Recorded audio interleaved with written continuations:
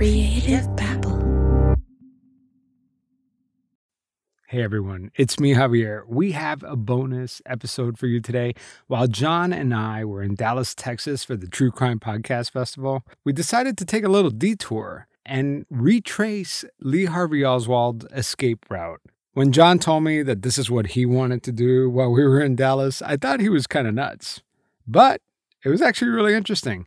The audio you're going to hear is going to describe places around us, and that's because we shot it all on video. So if you want to watch our adventure in Dallas, go to the Pretend Podcast YouTube page. I'll have a link in the show notes, and you can watch the whole thing. Well, I'll stop describing it. Let's get on with the show.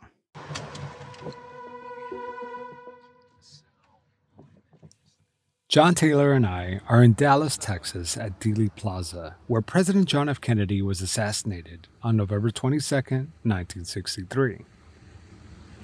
And today we're going to retrace Lee Harvey Oswald's footsteps from his escape from the Texas School Depository to his boarding house where he ultimately got arrested.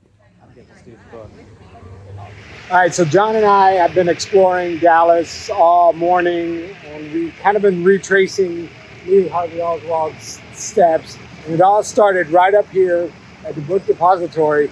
And what's really strange, John, and you were kind of explaining, now that we're here, you know, Oswald took the shot from over there, but this street, the motorcade was coming down this street, and it could have been a clear shot. Right. You came down Market Street here. I mean, that's a much clearer shot. Right. And it's also, he's coming at you as you're shooting at him. Versus he makes his corner, he's going down the hill away from you as you're shooting. It's a more logical shot. Maybe he wasn't in position yet. I don't know. But it certainly looks like that's where he would have been shooting if that were the primary assassin location. Yeah, so it almost like he hesitated. Right, he's coming. I mean, he's facing this street from that perch.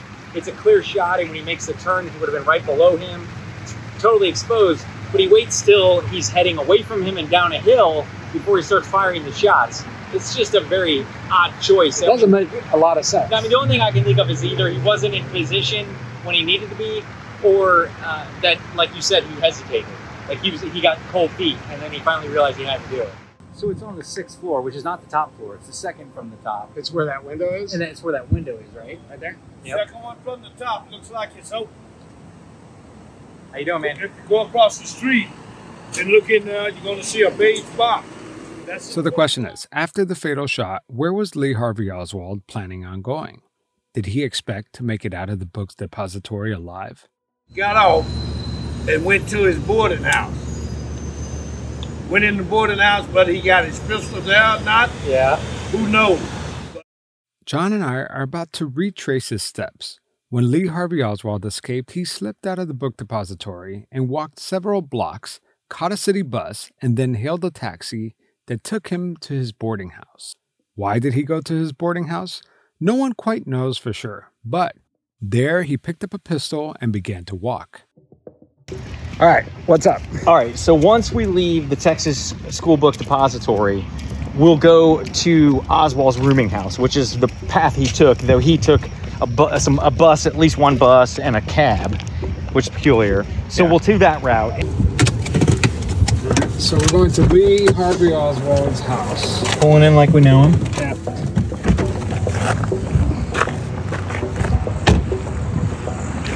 So this was a boarding house. This is where he went right after he exited the book depository. This is John. John knows a lot, an unhealthy amount of knowledge about this case. Oswald's boarding house is just a single-story ranch-style house outside of downtown Dallas.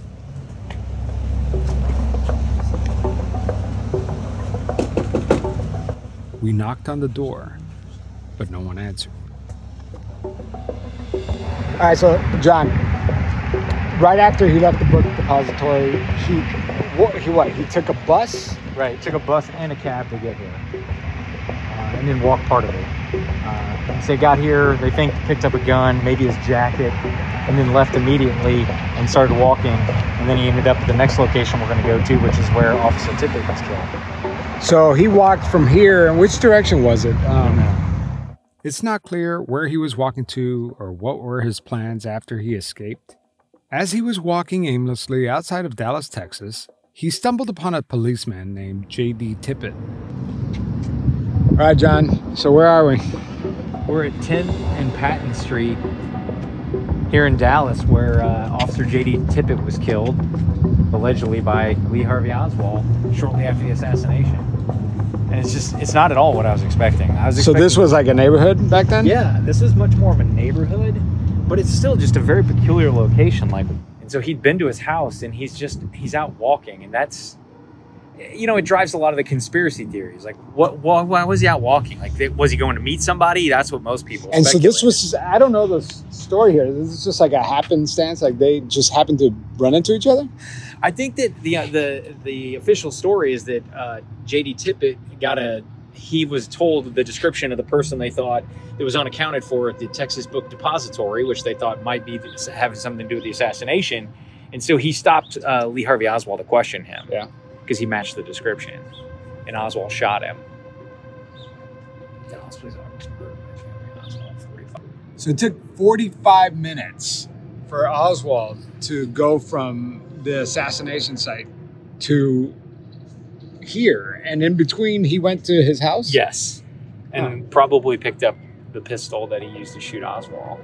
After Oswald shot Officer Tippett, he continued walking towards the Texas Theater, where he ultimately was arrested. What are we looking at? Texas Theater, which is where Oswald was arrested shortly after shooting J.D. Tippett. So he was seen in front of one of these storefronts, like milling around. The storefront was a shoe store at the time. And the manager or owner called the police because he had just heard that there was a police officer shot in the area, and he thought that Oswald, the guy that was out front, matched the description. We're geeking out to JFK history here in Dallas, Texas. The co-host of Criminal Conduct, kind of digging into the history archives here. Yeah, exactly. Needless to say, we did a lot of walking through Dallas to recreate Lee Harvey Oswald's escape. But we finally made it to the Texas Theater, and John was right. It's still a working theater today, where they show horror films. We tried to get in, but the theater was closed. So this is where I was about to say John Wilkes Booth came. Close. Oswald, wrong presidential assassin. So he came here right after he shot that officer and just was laying low. Yeah, went in, bought a ticket to the movie. I forgot what movie was playing. Probably not this movie. Not this movie. Yeah.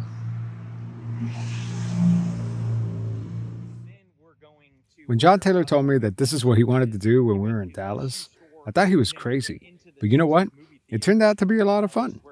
It was very interesting to be there and see firsthand how Lee Harvey Oswald was able to escape one of the biggest crime scenes in U.S. history. And they point this out in the movie JFK, which is a pretty bad movie.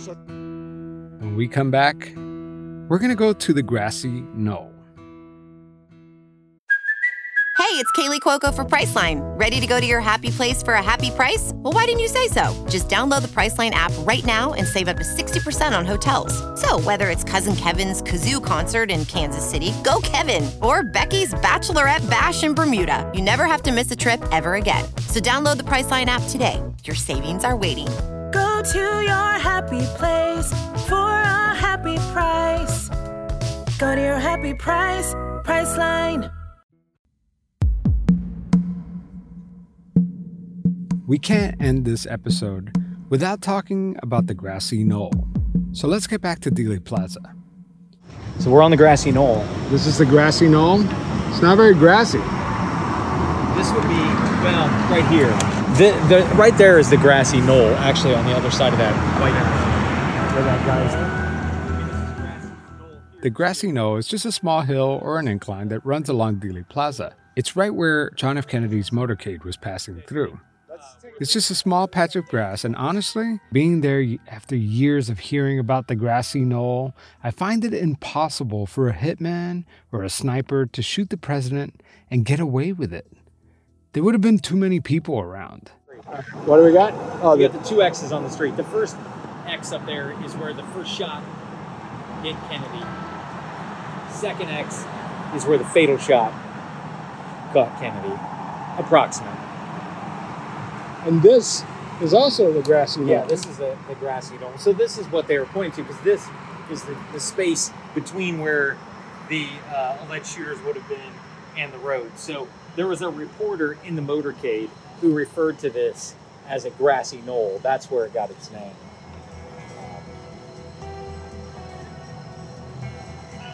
Yeah, and there's much more of a decline going down this hill than you would expect. I mean, I read about the trajectories and all that, and I knew that there was a pretty significant decline, but I didn't know.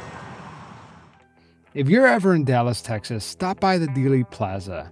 They have a museum at the 6th floor where Lee Harvey Oswald shot John F. Kennedy. It is fascinating. It's really well put together, and it captures a very important time in our history. You gotta see it for yourself.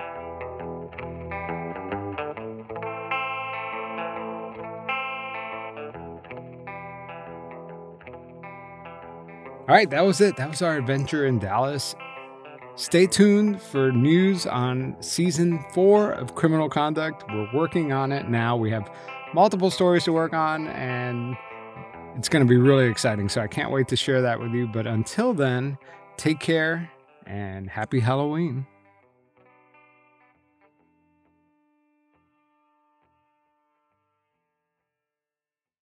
All right, it is 5 a.m. on Friday, October 7th. I am on my way to the airport to fly out to Washington State for a week-long sonar and ROV search at Lake Crescent with Gene and Sandy Ralston. It's been 9 years since I started looking into the enigmatic and meticulous serial killer Israel Keyes. Based on the files we've received, I think we can fairly rule out 2 victims. Based on files and work Kaz and I have done, I think there are 3 victims that we should definitely take a closer look at. And in those 9 years, I've read over 10,000 pages of documentation, listened to over 40 hours of interviews, interviewed forensic experts, former FBI agents, potential witnesses, and people who knew Keyes. Why don't you tell me about Cammie? She was my sidekick. I think at 18, just after 18, I moved in with my grandma, which she lived with our grandma. I was driving, I worked, she was in school, but she would always go anywhere with me. I've traveled tens of thousands of miles to almost everywhere Keyes had ever been. And now, going into its 6th season, True Crime Bullshit has more new leads and more new information than ever. He was not allowed to take any evidence from the FBI, but he was allowed to go watch videos that we don't have access to, and he took copious notes on them.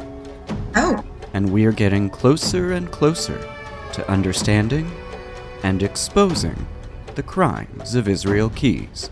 And then just his disappearance date is the exact disappearance date of Alexis Patterson, which his name is 45. Interesting. True Crime Bullshit returns for its 6th season on October 27th. Subscribe and listen anywhere you get your podcasts. And check out truecrimebullshit.com for timelines, videos, and more. That's what a real body would look like. Okay. So if you take away the legs, It's not dissimilar. take away some arms, Yeah. it's unusual to find woody debris that's forked. Mm-hmm. See any trees around here that No. fork? No. With the ends of the 2 quote-unquote leg-like objects, the approximate same length? Yeah, I mean, nothing of that size, no.